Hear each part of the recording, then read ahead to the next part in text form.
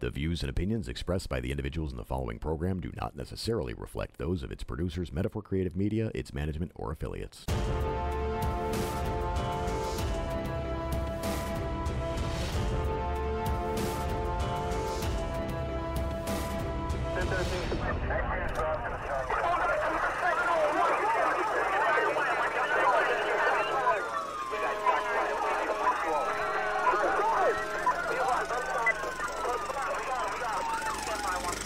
As police officers, we're witness to some of the most amazing things in life.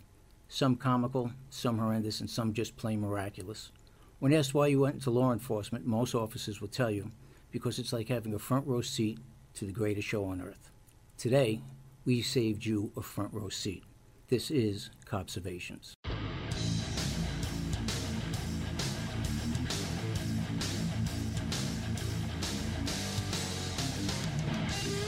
From Broadcast Beat Studios in Oakland Park, Florida, Metaphor Creative Media presents a show that gives you a personal glimpse of what law enforcement officers see and do in their typical and not so typical day of work. From walking the beat to detective, Rob has 35 years of law enforcement experience. Although the staff are all active or former law enforcement, any views, opinions, and all other show content are in no way official views, statements, or policies of any law enforcement agency. To talk to our host, call the podcast studio toll-free at 888-511-COPS. That's 888-511-2677. Hello and welcome to Copservations. My name is Rob L. and I'll be your host. If you haven't tuned in last week, this is our second edition. Last week was our inaugural edition of Copservations. It's the podcast that we're going to put you in the front row to the greatest show on earth.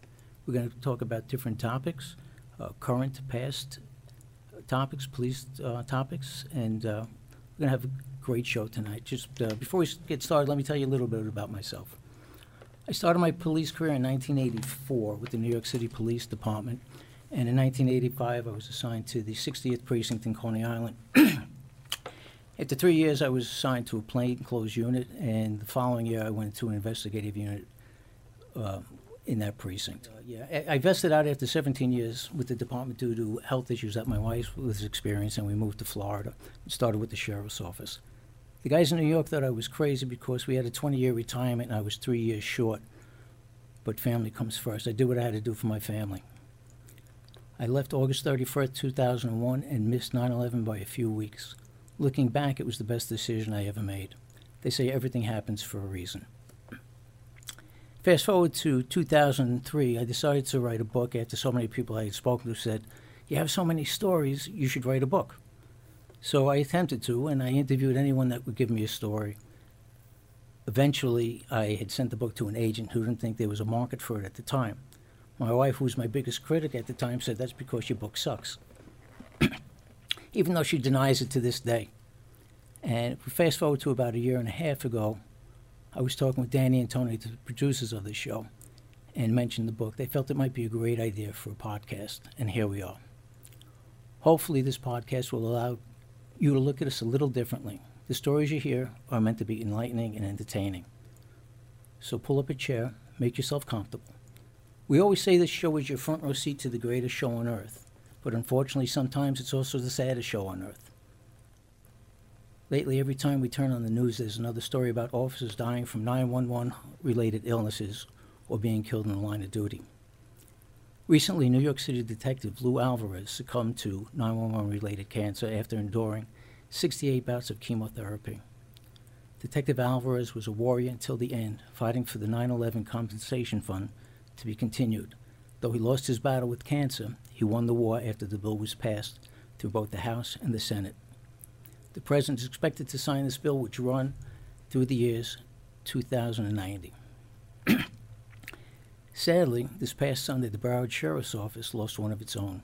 Deputy Benjamin Nintz, who was just 30 years old, was killed in the line of duty while responding as a backup for a domestic violence call, and his vehicle was broadsided by a pickup truck. Deputy Nintz was transported to the hospital where he succumbed to his injuries. He leaves behind a wife and 2 small children. Deputy Nintz graduated from the police academy in 2018 and served with the United States Army. Our prayers go out to his family and the Broward Sheriff's Office. On a different note, sadly, a video depicting New York City police officers being doused with buckets of water was in the news. In one instance, which took place in Harlem, 2 officers, while making an arrest, were doused with water thrown from a bucket, and a 3rd officer was hit in the head with the bucket. The second incident, which occurred in Brooklyn, depicts 2 officers sopping wet, walking away as the buckets of water are dumped on them. The video was sickening to watch, not only because the officers were victimized by the people they have sworn to protect, but also because they took no action. At the very least, those responsible should have been arrested and charged right there on the spot. After the video went public, the New York PD's chief of department made a statement stating any cop who thinks that it's all right to walk away from something like that should maybe consider whether or not this is the right profession for them. This statement was made on Tuesday. I'm happy to say, as of Wednesday, 3 arrests have been made. Okay, that video was absolutely disgusting to watch. It sickened me. We protect people, and sometimes it's a very thankless job, unfortunately. The police walked away. To get respect, you have to give respect, but you also have to demand respect. And by walking away and not taking action at that time, they lost a lot of respect. Okay, we're the police. We enforce the laws. We're here to help people. We're not there to be abused. We don't get paid to be abused. We don't get paid to beat up. We don't get paid to be shot. It's, we do this to help you. Thankfully, the police department did make arrests. The detectives got involved. They investigated. They were able to identify some suspects and were able to make that arrest. When I was coming up, the first thing I was told is at the end of the day, you go home. The most important thing you can do on this job as a police officer is to go home to your family. They say it's better to be tried by 12 than to be carried by 6, and I've always lived by that credo. Today, the state of affairs with the police department, we're painted in a very negative brush by everybody, politicians. In New York City, Mayor de Blasio has not really stood by his police. And some of the higher-ups as well have not. And it's very disheartening. Another topic I'd like to speak about tonight is compliance. In society, there are rules and regulations that everyone must or should obey. It starts in the home. There are rules at school, work, and play. And when we break those rules, there are consequences. At home, when our children don't listen, they're punished. At school, there's extra homework, detention, or suspension, depending on the severity of the infraction. At work, it could be demotion or termination. If there are no consequences and bad behavior goes unchecked, it can progress and the consequence is more severe. Out in the streets, break the laws and there are consequences. They can range from a verbal warning, citation, or physical arrest, depending on the infraction. So the word of the day is compliance, which means the art of complying with a desire, demand, or proposal. If we comply with the rules and regulations, obey the laws, there are no consequences. When dealing with law enforcement out on the street, the key word is compliance. A person doesn't have to like or agree with the situation at hand, but they do have to comply. It's the law. There are avenues that can be taken if you don't like or agree with the actions taken by law enforcement. During a traffic stop, the time to argue is not during the stop. You can disagree, but the time to argue is in the court of law, where both sides are presented to a judge. During an arrest, compliance is the key and saves lives, both the officers and the offenders. Very recently, the case of Eric Garner, who died in July of 2014 in Staten Island, New York, was back in the news after criminal charges were brought against the New York City police officers who allegedly choked Mr. Garner. The death was tragic but totally unavoidable.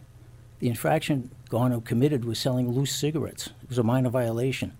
Officers attempted to arrest Mr. Garner, but he refused to comply. He felt he was being harassed by the police and told them not to touch him.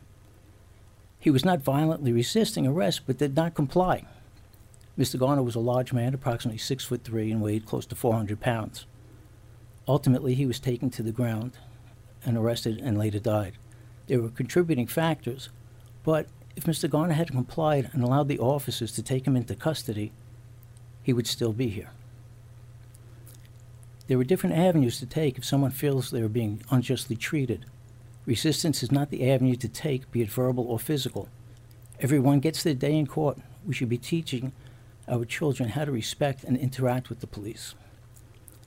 The mayor of New York has been quoted as saying that he had to teach his son, who is biracial, how to interact with the police for his own safety. His son was also said that he's in fear of the police after having talks with his parents about the threat to black youth. During the Democratic debates, Mayor de Blasio mentioned conversations he had with his son about the dangers police pose to young black citizens in America. Conversations like this instill fear in children. I can't tell you how many times I've heard parents say to their children, "See that policeman? If you don't behave, he's going to take you away." That's the worst thing you can say to a child.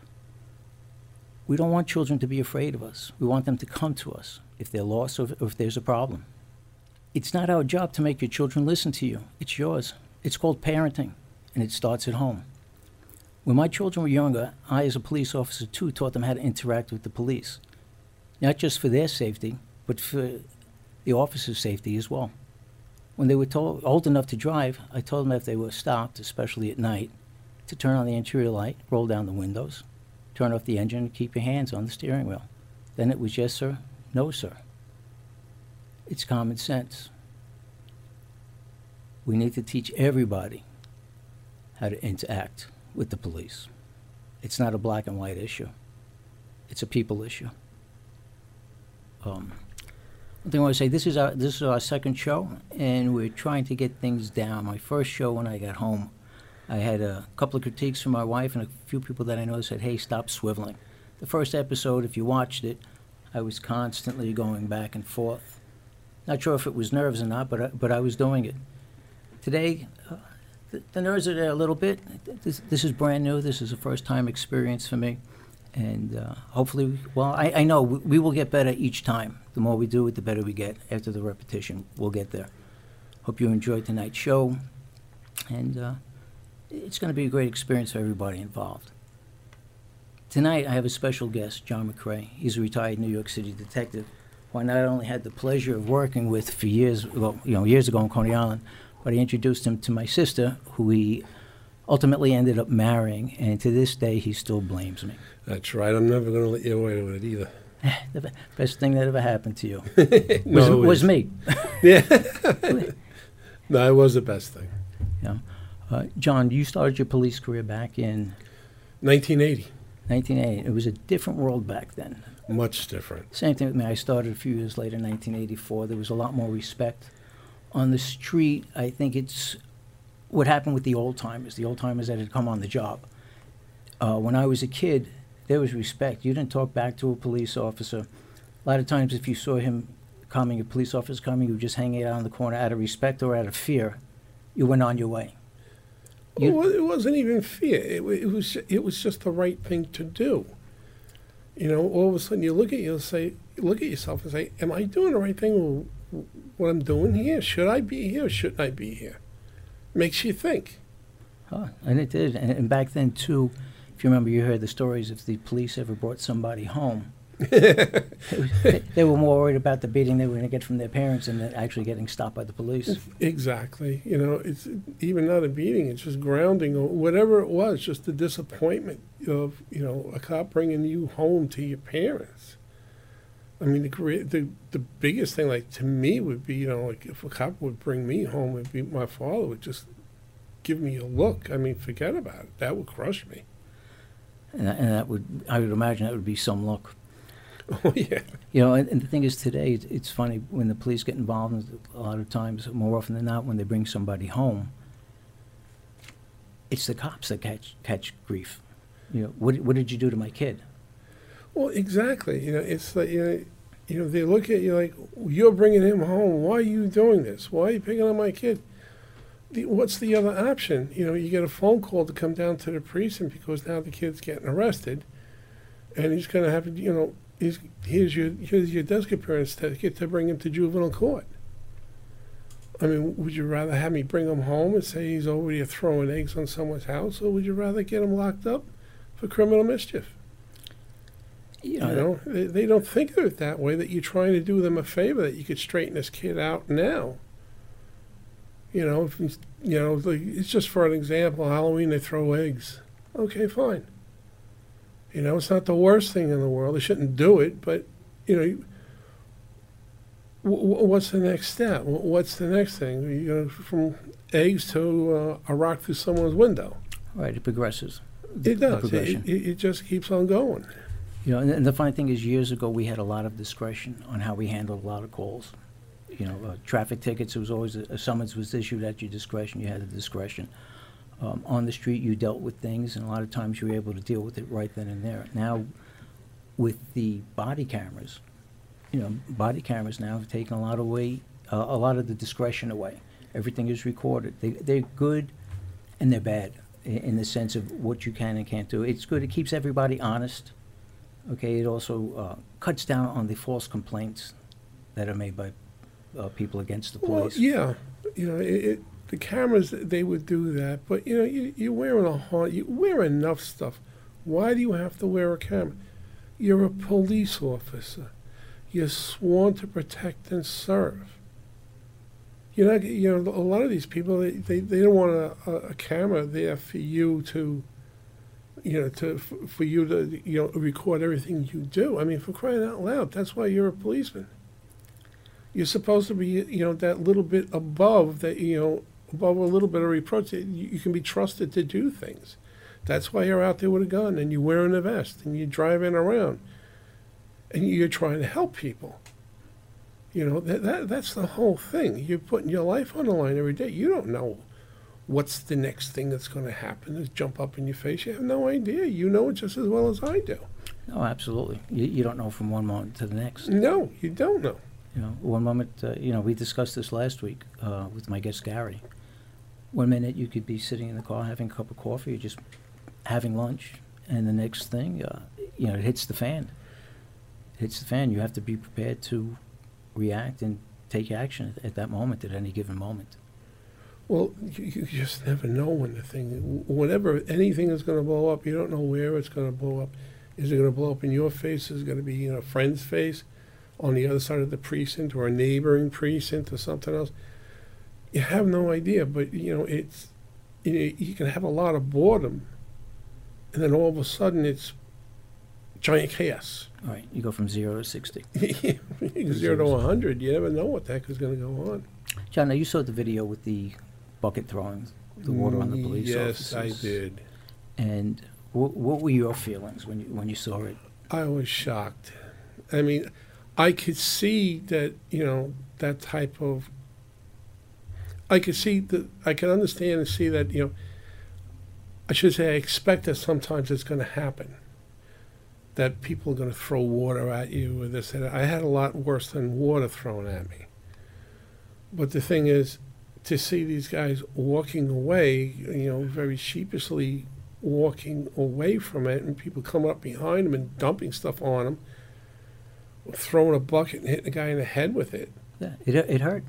I mean, that's ridiculous. Yeah, it hurt. You know, it's funny. I remember years ago, I was standing on the corner. I was walking the footpost in Coney Island. I was on Mermaid Avenue in West 24th Street, and it was a sunny day. It was beautiful out.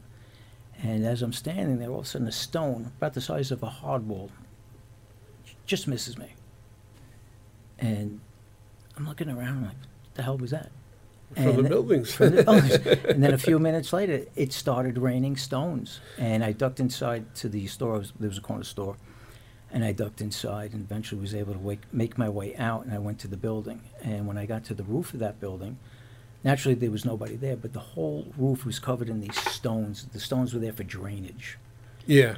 And I remember I went back to the command and I told I told my supervisor what had happened. Well, there was a meeting. They met with the manager of the building, and within a day or two, every stone on that roof was removed.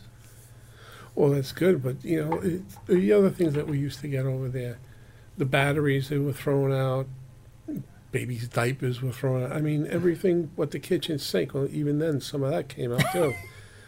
But, you know, yeah, you see from some of these places, I mean, people, you know, they don't have any respect for you. You can understand that. Not everyone's going to be doing that. No. But, you know, there are some good people there, and there are some bad people there. I would say the majority of the people out there support us. A lot of the people support us and are pro-police. Well, I think they support us, with the jaundiced eye, a lot of people. They'll support us with the jaundiced eye. Don't do this, don't do that, don't do this. But, they shouldn't be talking like that or putting restrictions on you, until you walk a mile in my shoes. Exactly, and that's a great point that you bring up, because that's what I'm hoping that this podcast will do, based upon the stories that I tell and people tell, the things that they've gone through, almost put somebody in our shoes, okay, in a safe way, okay, not to experience exactly everything that we've done or been through, but to see the things that we do. We're human. We're human. Do we make mistakes? Absolutely. Okay? Sure, we all do. But I know the majority of us go out there every day, not knowing if we're going to come back, trying to do the best job possible for everybody, for ourselves, for our families, and for the public. Well, that's it. You never know when your job is to get home in one piece, without any extra holes in you. Absolutely. All right, and it doesn't always work out that way. You end up coming home with stitches from this and that. You don't want to call home and say, I'm at the hospital getting stitches or whatever like that. I mean, that happened with Marcia. She called up looking for me and said, oh, he's in the hospital getting the stitches in his leg. And, of course, she didn't take that very well. Right. I'm glad we didn't have, really cell phones then. But, I'm glad I didn't have them, because it would have been ringing off the wall. But people don't realize what we have to do. You know what they don't realize either, and sometimes we don't realize, aside from what we do, or the things we have to do, is what our families go through. I know when I'm at work at any given day, I know what I'm doing. I know I'm okay. I don't worry about myself. I don't think about the worries that possibly my wife has, or my children have had, or my parents have had while I was at work. Especially there were times where it would come over the news immediately, cop shot. Until they would announce where it was. Sometimes it would happen, I'd get on the phone and say, hey, I'm okay. It's not me, I'm okay. Yeah, well, that's true. That's very true. Especially when they say that, there's a cop shot, and, for wherever you were working. Like where I was working, I used to work in, I was a narcotic, so my aunt would be worried about me and everything. That before, I met Marcia and everything. But when I ended up I went from the robbery squad there, I ended up in Brooklyn North. Right, which is a busy place. It's a very busy place, but we covered all of Brooklyn. Right. So when anytime she heard about a plainclothes cop, she was thinking of you, she was thinking of me, she was thinking of all, the friends that we have. Sure. She knew all of these people too. And the last thing you want to do is hear about, there was a cop shot in the 6-0 in Coney Island. Right. Something like that. Funny that you mentioned that. I remember, I'm not sure the year right now, it was in the late 80s. I was getting ready for work. I had just taken a shower and I got into my car. And as I'm driving, the news report comes on and it says, Officer Joe Campbell. And right away my ears perked up, because I worked with the Joe Campbell in Coney Island. We covered Coney Island, parts of Bensonhurst and Brighton Beach. Is in critical but stable condition after a shootout. And as I'm listening to this, the thoughts that are going through my mind are, I hope it's not the Joe Campbell that I know. Yeah. And then it said after a shootout in Brighton Beach. So I was like, wow. When I got into work that day, I was told, hey, listen, get into your uniform and go to Kings County Hospital. You're going to be assigned to Joe. And I remember when I got there, he was out of surgery, and his family was on the way in. And I remember him laying there, and he still had blood on his feet from everything that was going on. I remember telling the nurse, hey, listen, his mom's on the way here. You need to clean him up.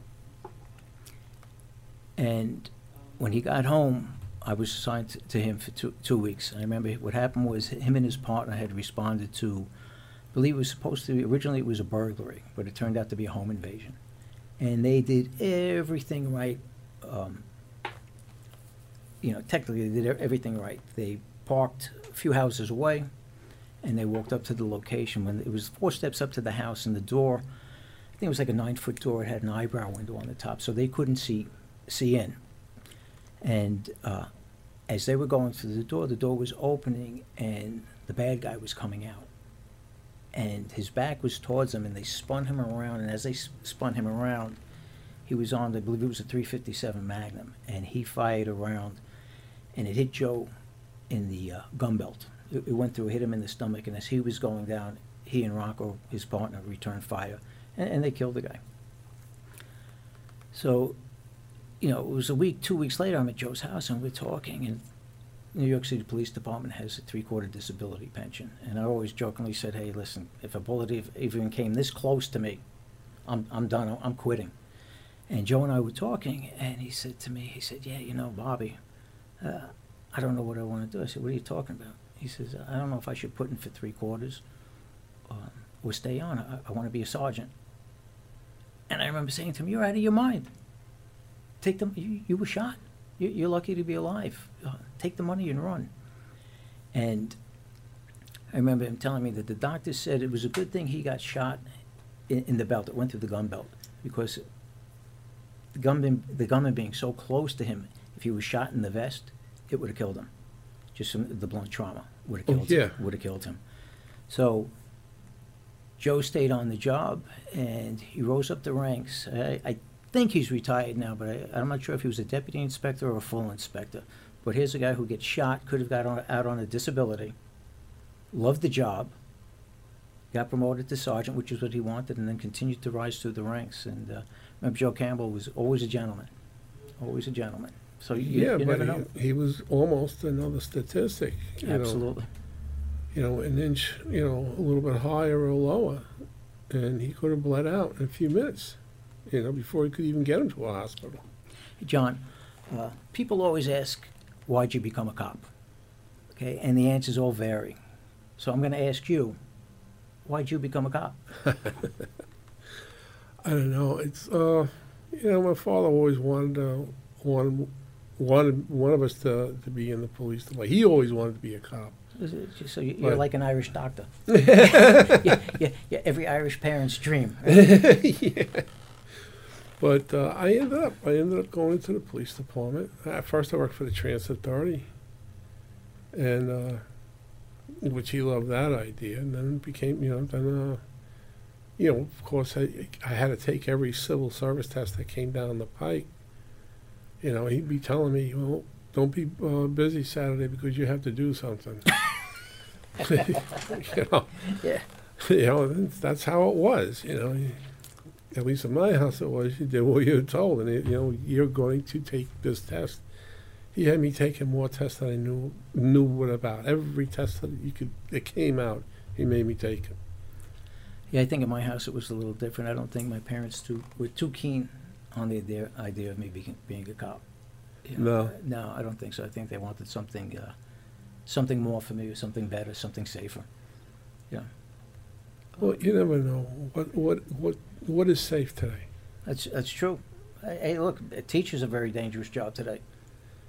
That's very, very true. I mean, teachers, they don't get any respect in a classroom. No, not at all. They should get hazardous pay. Well, they should. I mean, sometimes some of these classes that they have some of these kids in, I mean, they don't need to have a teacher. They need a teacher, and the teacher needs to have a partner there with them, for when they turn their back to write on the blackboard. You got to have someone to look at the kids. Yeah, they need bodyguards. It's very true. It's very true. Let me ask you, what's the biggest thing that you enjoyed about being in law enforcement? The biggest thing I enjoyed about law enforcement, every day that I went to work, it wasn't a day going to work. It was I went to play with my friends. It was like, every day you're going out, you're playing cowboys and Indians, Cops and robbers. Cops, robbers, cowboys and Indians, whatever it was. But I just enjoyed every minute of it. I wish I could do it over again. Maybe not today. No, not today. Maybe not today. Not today, but turn back the clock and make things the way they were 20 years ago, 30 years ago. Yeah, well, you can't turn the clock back, but they need to put they got to turn back some of these programs that they have going on with no, stop and frisk or anything like that. I mean, that's ridiculous. Yeah. You need this. That stop and frisk program was a program back in New York, and it was a tool. It was a tool that worked very well. What's the most thing? What did you dislike the most about the job? What I dislike the most. Oh, I dislike not being at home on holidays. I hated doing things like that, but it went with the turf. That's how it went. It went with the job. A lot of times you couldn't be home when you wanted to be home. You were doing something else. There was a Father's Day I couldn't be home because we got into, when I was in Brooklyn robbery, up in Brooklyn North over there on Washington Avenue, we had that thing with the kidnapping. And we went for, I think it was 4 days straight. And when it came time for that, for Father's Day, that Sunday, we we were still working. The kids got to see me on TV, but We've got TV monitors playing, and Fox News is showing the episodes of the cops being doused with the buckets of water. And it's definitely national news, and again, every time I watch it, I can feel my blood pressure just rise. And I think a lot of the reason being is that this goes on is some of the policies in New York have been changed. They've been reduced, or they've lightened up on the policies, where back when we were police officers and walked the beat or rode in the radio cars, they were quality of life violations that they wanted to enforce. yes, Thinking that they were good. you start with the small things, and it helps prevent larger problems from happening. Yes, it does. And now the pendulum, they say this pendulum swings both ways, and now it's swinging back where it's out of control. It's just totally out of control what people are doing. Well, that's it. They're not showing any respect to the police. Like the dousing them with water and stuff. You wouldn't think of ever doing something like that to any policeman or anybody. Okay, I wouldn't talk back to a cop.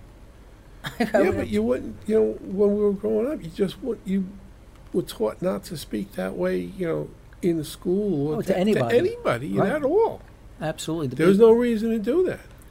No, and the big thing now is everybody's talking about, it's free speech. It's my First Amendment right. It's they go on and they go on. It's my First Amendment right, but there has to be a line drawn. I remember years ago, I was working at the airport and we were in a high alert. So pretty much what happened was somebody came to pick up a passenger. They couldn't stay there unless their people were out. Once people were out and they were loading up the vehicle, you could take as much time as you wanted. And I was working one day, and a car pulls up, and I said to the guy, I said, "Excuse me, sir, you can't stay here. We're in a high alert. You're going to have to circle. When your party's out, you can take as much time as you need." And he's giving me a hard time, just arguing back and forth with me. And he was a little bit older than me at the time. And we're going back and forth. And I said, "Listen, once they're out, you can spend as much time as you need, but you're going to have to circle now. We're in high alert." And all of a sudden, he pulls out a police badge. Okay, so it works. This works both ways. He pulls out a police badge and says to me, "Hey, does this help?" And I looked at him. I said, "No, absolutely not." And it was because of the way he came off to me in the beginning. We try to extend courtesy whenever we can, and I wouldn't only do that to police officers. There were so many people that would pull up to me at the airport and say, "Hey, he's on his way out. Can you just give me 2 minutes?" And a lot of times I'd say, "All right, I'll give you 2 minutes under one condition. You have to talk to me." And I would talk to him. I would spend a couple of times, and we would talk, and lo and behold, the person would come out, and everybody was happy. It made my job easy because I didn't have to argue with anybody. So getting back to this other guy, he circles around, and finally he comes out, and his party comes out, and he's having some conversation with his son. And his son comes walking up to me and looks at me, and this is the son of a police officer, and tells me, "Hey, go F yourself." And I looked at him. I said, "What?" And he had no problem repeating it. He said, "Hey, go F yourself. It's my First Amendment right." And I remember getting so mad and so angry that this is the son of a police officer, and this guy is standing right there. So, it was just, I was amazed. I really couldn't believe it. It was. Well, if he was a cop, he should know better. Absolutely. He should have known better, and he shouldn't have let his son do something like that. No, if my son had done something like that, there would be consequences. Yes, there would be There'd be severe serious consequences. Yes, there would be. Recently, too, there's another video that they're showing from New York, the New York subway system. Aside from the buckets being thrown at these police officers, there were 2 police officers on a subway train. And on the train, a male gets right in their face.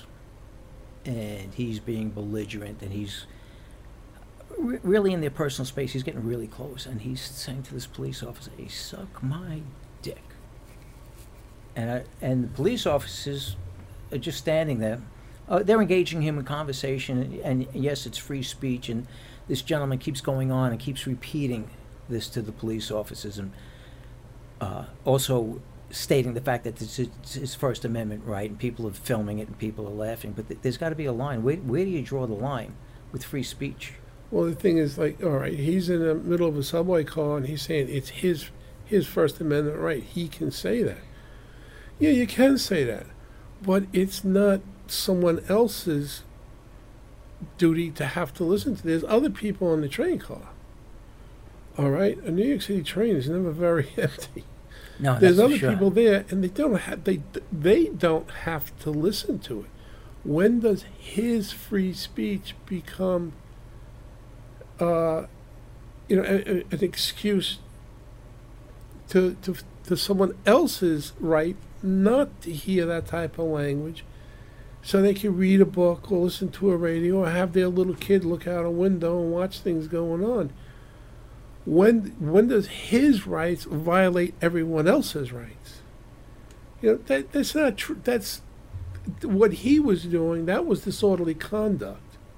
Yeah, absolutely. That wasn't free speech. That was disorderly conduct, and that's the reason to arrest. Okay, that's how I see it anyway.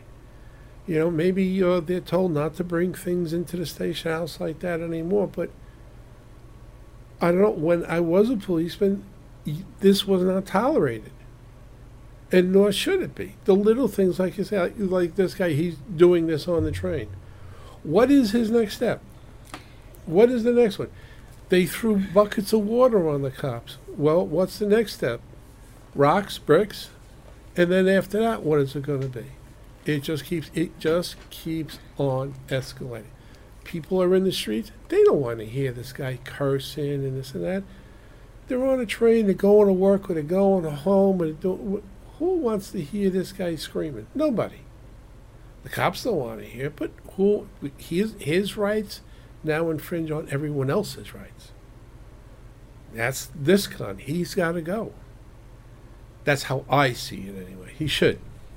And that's how, as I'm talking to the Fox TV is on in the background, and oh yeah, okay. They're showing the kids throwing buckets of water on themselves, but also the police car is in the background and also getting doused, and that's the police car.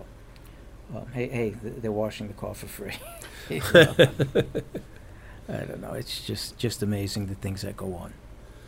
Well, if the parents can't teach their kids how to respect a policeman or a fireman, or an ambulance driver, something like that, how can they expect the police to come back and treat them seriously? Or a fireman to treat them seriously, or an EMS worker? Well, the thing is, too, there's also a lack of respect at home. If you've gone to some of these houses and you see some of the kids speak to their parents with a total lack of respect. And it starts home.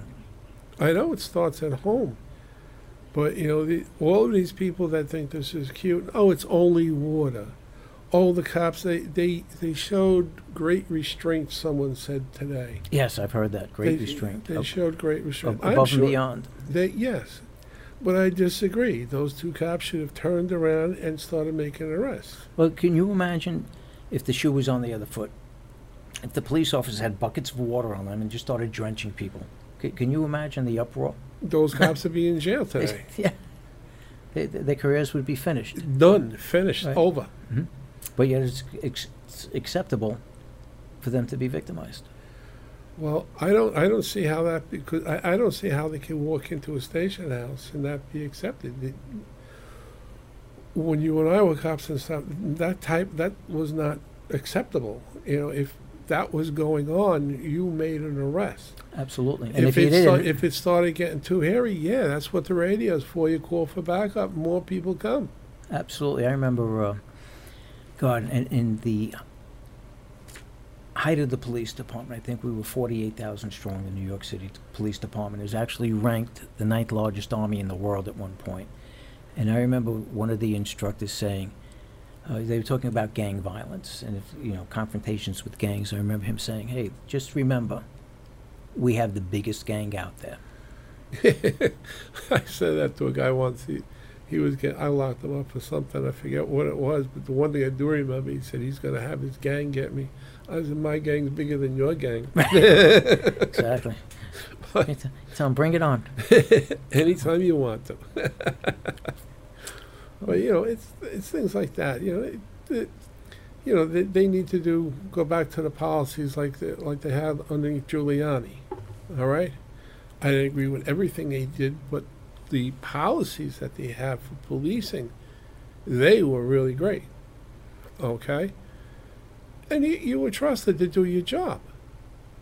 All right, you're not second guessing.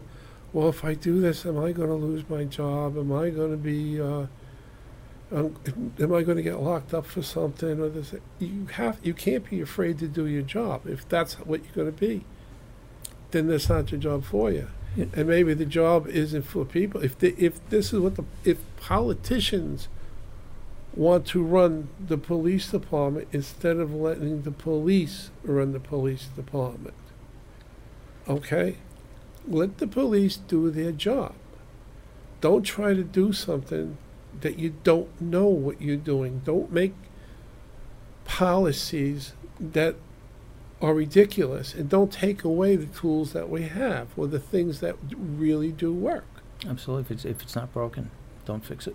Well, quality of life and stuff, beer drinking, someone's is out in the street, loud noises at, all hours of the night. These things are being tolerated.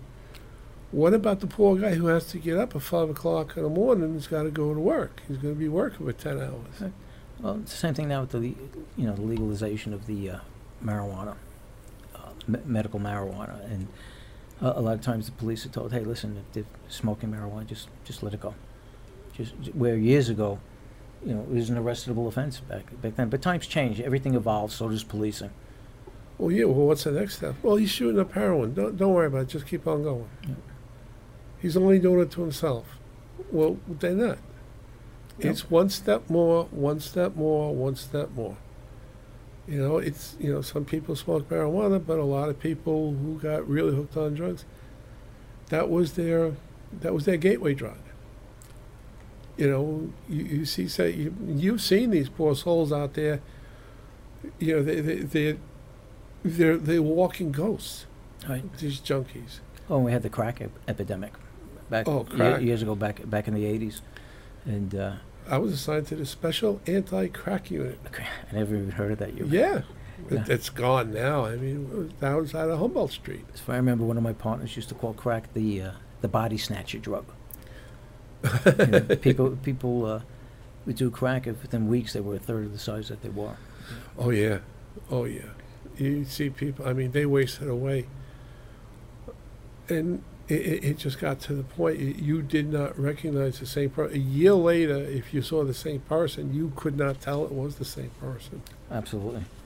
It ate them alive. Yeah, it certainly did. John, in our profession, things aren't always what they appear to be, and it's very easy to underestimate somebody based upon their physical appearance and their demeanor. I know years ago, you had one such encounter years ago when you were back on patrol. Oh, yeah. And, Yes. Yeah, you had told me that story a long time ago. Would you mind sharing it with us? Yeah, no problem. It was in the early 80s, like 81 or 82.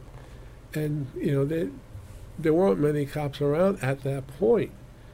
So it was on a late tour, and I think there were two cars working, 70 North and 70 South.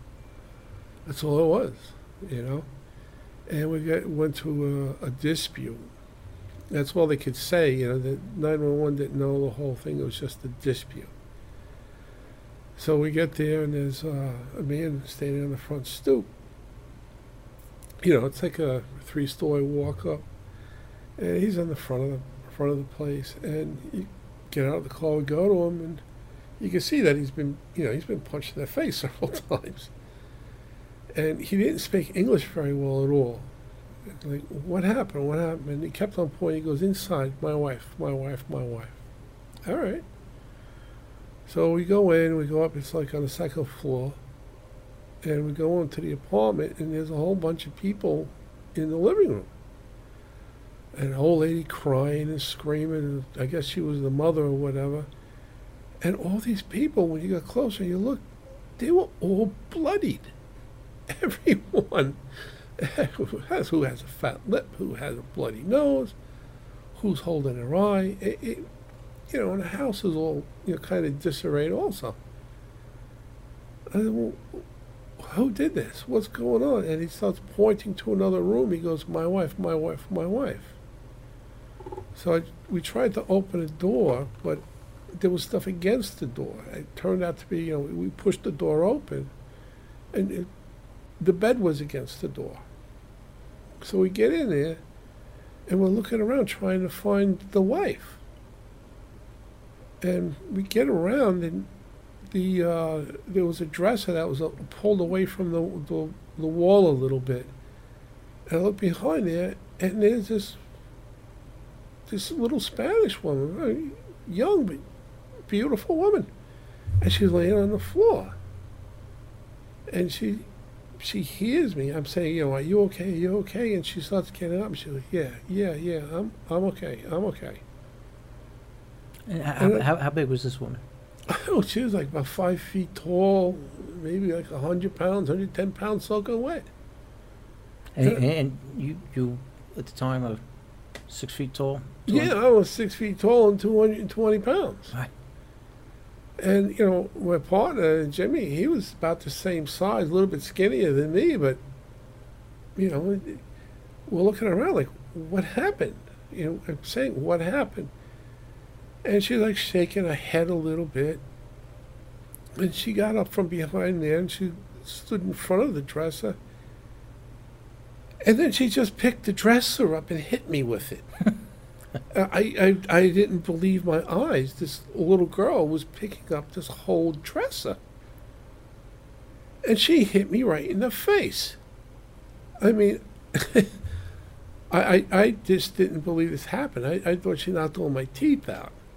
You know, I was trying to feel my teeth, and I pushed the dresser off me, and she's beating the crap out of my partner. She come off and she kicked him in the stomach, like she was some type of ninja or something. She was pounding on him like forgot about it. So I'm thinking, holy crap. I jump on top of her. I try to pull her off him. She's elbowing me, kicking him and me at the same time, headbutting me backwards. We rolled around in that bedroom, the three of us, fighting, trying to get handcuffs on her for a good 20 minutes. And it was one heck of a fight. At one point, I was holding on to it, and she bit me in the neck. And she did not want to let go. So, you know, it was one heck of a fight. You know, now, of course, the husband did not help, nor did anyone else in the outside room. They knew better. Right. We didn't know. They already had a taste. Yeah, but we didn't know this tiny little lady, you know, she's going to turn into a monster. So, you know, we finally got the handcuffs on her, and it was one hell of a time trying to do it. I never saw someone this strong. Hey, I just want to say hi to Mike Vaughn. Oh, yeah? Yeah. Mikey called in. His comment was two great guys. Hi, Mikey. Thanks, Mike. Back in the old 6-0 days, Coney Island. Yeah. It was a great time. And, A good man. hello, Marcia. Marcia says hello. She said, Hey, Marsh. de Blasio is ruining it for the entire country. Not only New York City, but the entire country. Yeah, well, that's true. It is true. The, who was it? I think it was the chief of police from Miami. He was on the news today, and he was telling de Blasio, you better get something done because this is going to spread and it's going to get worse. And he's right. Absolutely. It will. It will. But, you know, like with that woman, you know, she bit me in the neck. I had a brand new shirt I put on that day, and I had blood all over it. I looked like a mess. It's always when you put a new shirt on. Or new pants. Brand new shirt full of blood, and that was pretty much the end of it.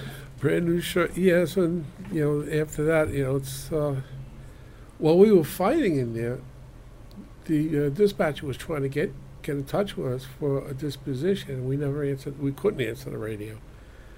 So she called an 85 on us. And for those who don't know what an 85 is, 85 is for additional backup to send more units out there. There are 3 different codes in the New York City Police Department. An 85 would be for a backup.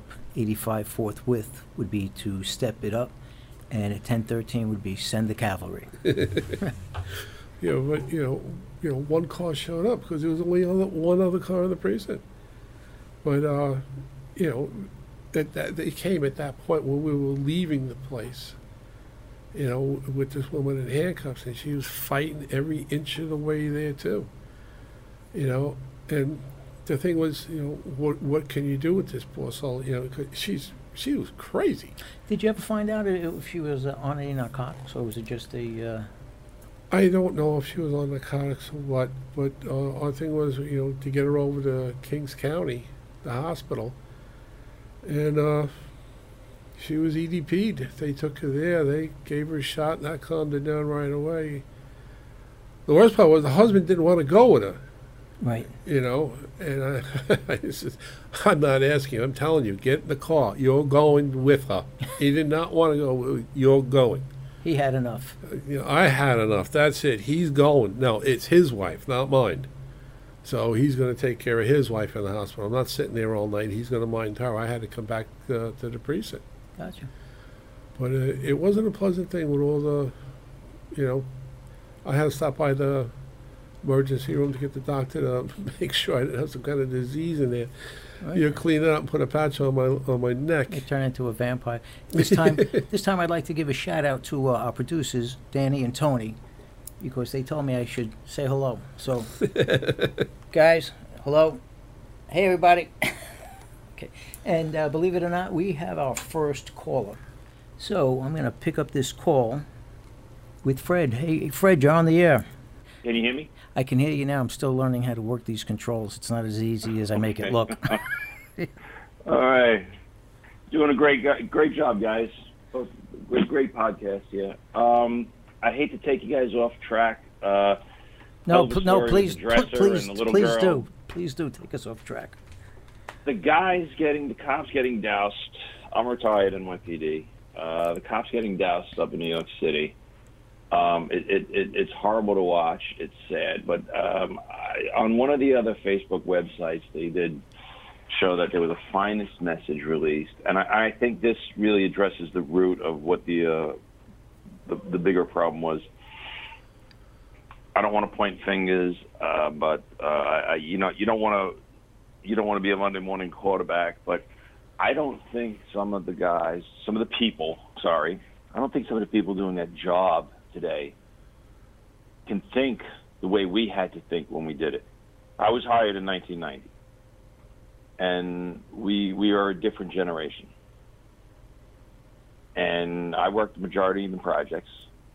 And, you know, if you couldn't think on your feet doing that job, no matter where you were, if you couldn't think on your feet, if you didn't know what you were doing, you were food for the wolves. And I don't think some of these guys understand. I mean, just initially I was like, how guy getting hit in the head with a bucket while he's effecting arrest, how does somebody not get locked up for obstruction of governmental administration at the lowest level? Hey, how about assault?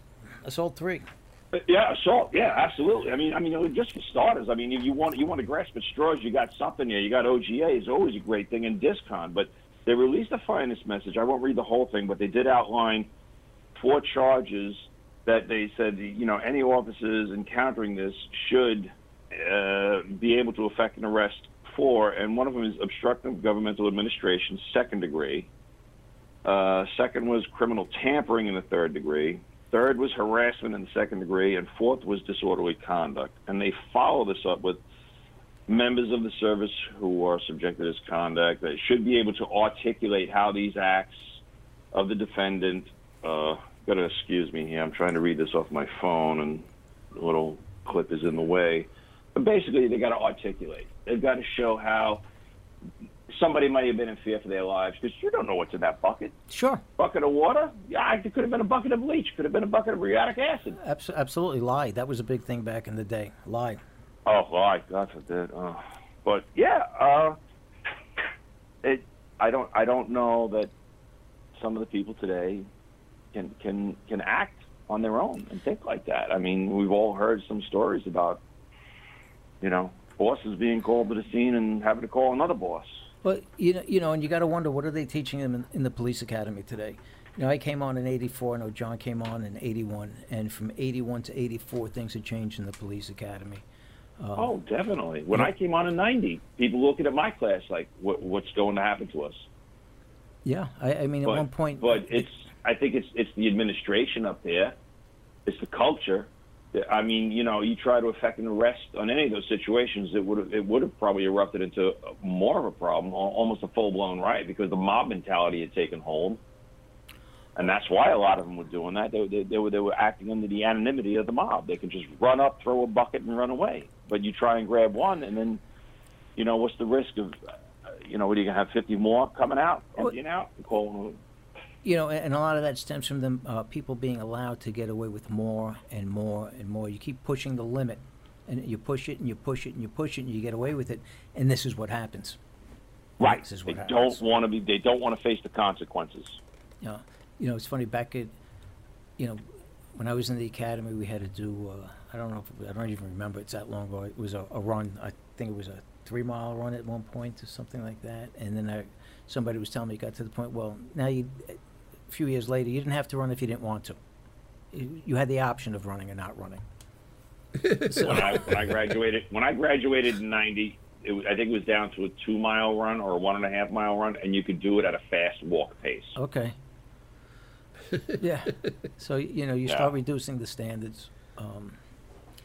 It was different. But not too long ago, several months back, it was on Facebook, it was all over the place. It was videos of these guys standing in the bodega, and one of these kids was just coming up, exercising his his First Amendment rights, calling them names, telling them they're a joke. Look at you, you're hiding behind the donuts, and they're not doing anything. Yeah. It's so simple to just say, you know what, he's causing public alarm.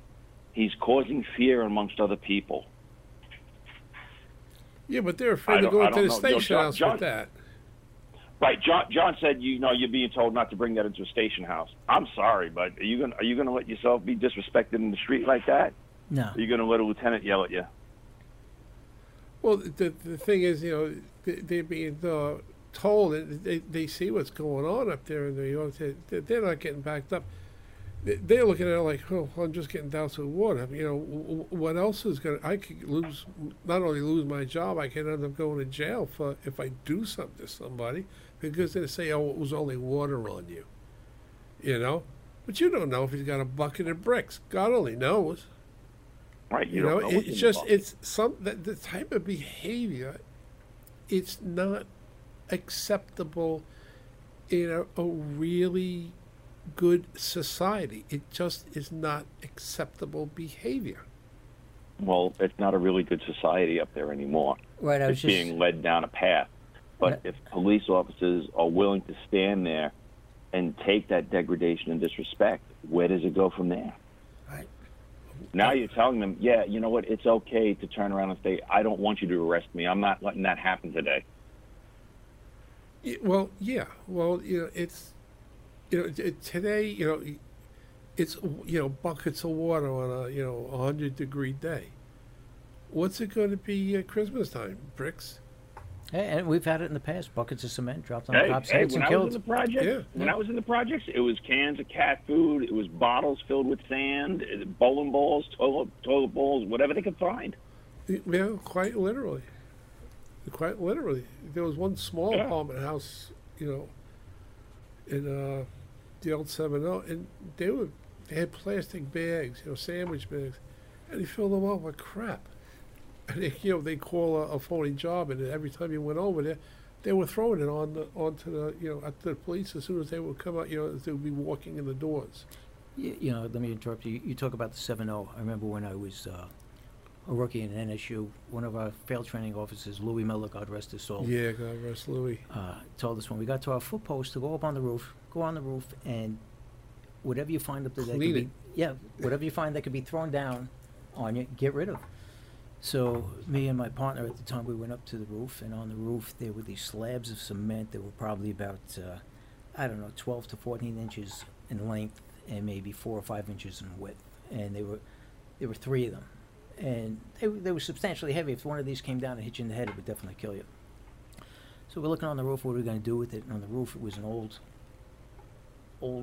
building. It had dumbwaiters. There were still dumbwaiters up on the roof. Yeah, those are the old ones there. So I had a great idea. We throw the first slab of cement down, and you can hear banging. As it hits to the bottom, you see it bouncing off everything. And we throw the second one down, and we throw the third one down. We're like, all right, we're safe. We got rid of everything. And we're walking down the steps, and as we get to the first floor, this gentleman comes running out of his apartment. And he looks at us, and he says, officers, quick, somebody's trying to break into my apartment. They're coming through the wall. And we look inside, and you can see the corner of the slab of cement had busted through the wall where his dumbwaiter was. And we looked at each other, and we said, all right, we'll go check out the basement, and we'll be back. And we got out of there as fast as we could. So, But they did used to go down the dumbwaiter shafts and break into the apartments. They didn't have the dumbwaiter anymore, but they were all sealed up. But they used to go in and break into places like that. Absolutely. Kick the wall in. All right. I'll open up the line for the next caller. Good show, guys. Fred, thank you very much for calling in. We appreciate it. Hopefully that finest message going out telling them what they can do to prevent that, hopefully that'll start stopping some of that. Oh, what they can do is... It's a shame to watch these guys get like that. Oh, it was horrible.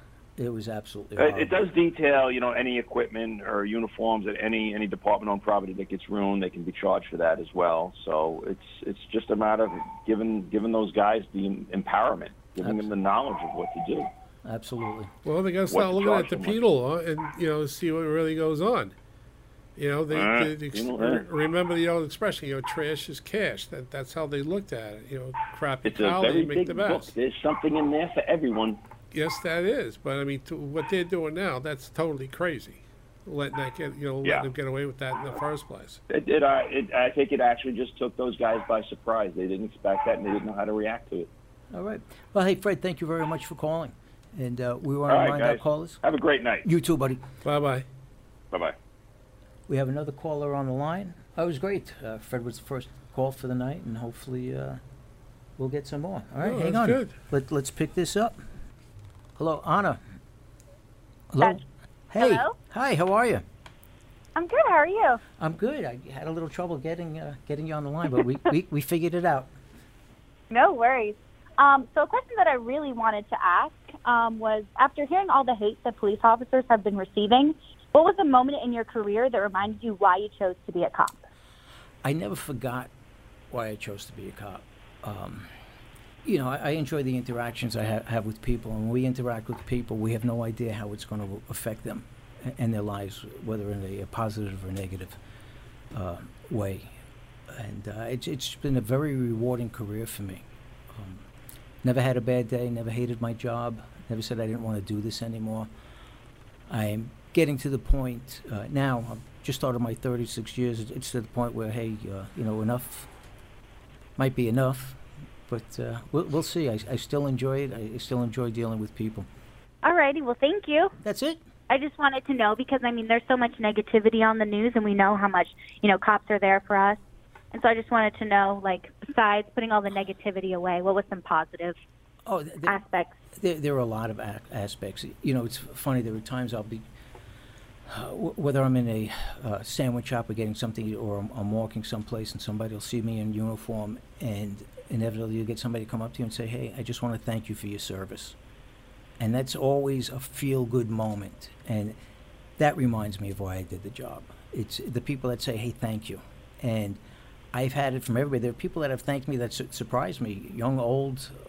It's just amazing. But it's a feel-good moment, and I always appreciate it. And there have been times too, you know, recently. I don't know if it started shortly after 911, but all of a sudden you're in a sandwich shop and you go to pay for your lunch, and I'm at the counter and somebody said, "Hey, somebody already picked it up for you." And I'm like, "What are you talking about?" "Yeah, there's somebody here who didn't want you to know, but they paid for your lunch and they said thank you." So, you know, it's things like that. The people that do appreciate you, it makes you appreciate why you took the job. And Yeah. Go ahead, what were you going to say? No, I was agreeing with you. I feel like definitely those aspects need to be seen, because what you guys do is amazing work. And speaking to you, I want to thank you for keeping us as citizens safe. So. Oh, thank you. Let me have you long. How'd you find out about the podcast? I was scrolling on Facebook and I came across it. So I wanted to tune in because, well, I wanted to get more insight on cops and their conversations. Well, fantastic. And hey, if you enjoyed this, please spread the word. Absolutely, I definitely will. And thank you for calling in. Thank you. Have a good one. You too. That was nice. That was very nice. That was a feel-good moment. Yes, it was. Makes me appreciate why I took the job. This is very true. You know, someone's out there saying, "Hey, people, you know, cops are people too." Hey, we are. Hey, guys. You know, like I said earlier, this is a new venture for us, and here we got a few wrinkles to iron out, but we'll get through it. And we want to thank you for listening. I want to thank my guest, John McCrae, my brother-in-law. Love you to death. I want to encourage anybody who has any topic whatsoever they would like to discuss or want to comment on the show, leave us a message on our Copservations Facebook page. If you'd like to appear as a guest on our show, you can email us at Metaphor Creative Media. That's metaphorcreativemedia@yahoo.com. And as with every show, we want to honor our fallen brothers and sisters. This week, we honor Deputy Sheriff Thomas Ronquillo, Kinney County Sheriff's Office, Texas, whose end of watch was on this date, Friday, July 25th, back in 1879. Deputy Ronquillo was stabbed to death while transporting a prisoner to the county jail in Brackettville. The man had just been arrested by the deputy for creating a disturbance. During the transport, the man pulled out a knife and stabbed the deputy in the heart. A citizen who had been deputized was able to arrest the subject, and he was also cut while he attempted to subdue him. The subject fled into Mexico, where he was later arrested and taken to jail in Monclova Viejo to await extradition. It's not known if he was ever extradited for the murder or not. The deputy was survived by his expectant wife and son. His wife gave birth to their daughter after his death. Thank you, God bless, and we'll see you next week on Copservations.